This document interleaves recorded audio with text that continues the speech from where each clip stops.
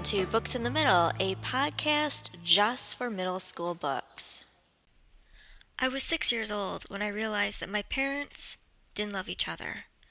Dad and I were playing catch in the backyard, and Mom sat on the patio reading a book. It took a while to get the hang of it, but pretty soon I caught every ball Dad tossed to me.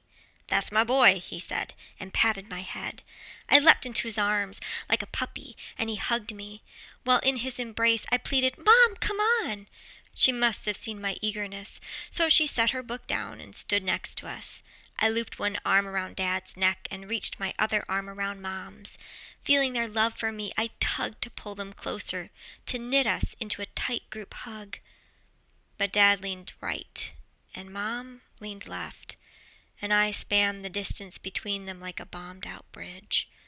The love I had felt fell into the gulf between them, and I knew they loved me, but not each other.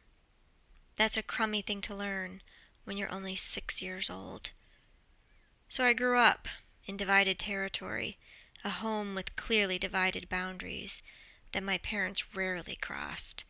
Most of the time, we lived under a ceasefire interrupted by occasional flare-ups. Sadly, the key members of my family couldn't hold together, so my heart was torn, equal shares of love for Mom and Dad.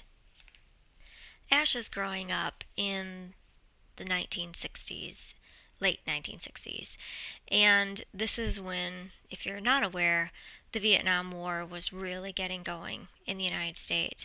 And as has been through his entire life, Ash's parents don't agree on what's going on with the war. His mother is very against it. In fact, she has started going to anti-war protests at colleges and things like that. She's actually making signs and going out. Whereas Ash's father is very pro-military, very pro the involvement in the war. So once again, Ash is really caught in the middle of this fight. But his parents have always stuck together. But then one day, his mother does something that Ash knows their family can never come back from.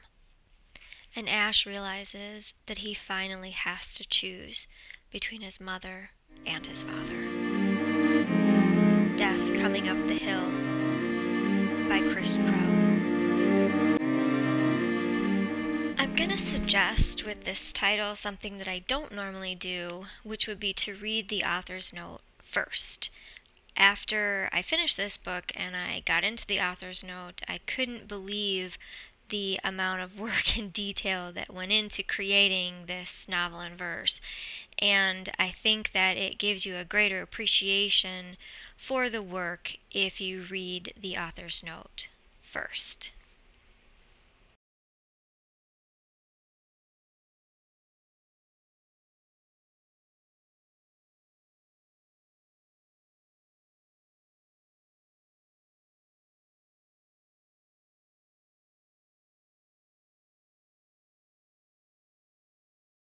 She tries calling her parents to let them know to expect her the next day. However, it appears that communications are once again down to Midway Atoll.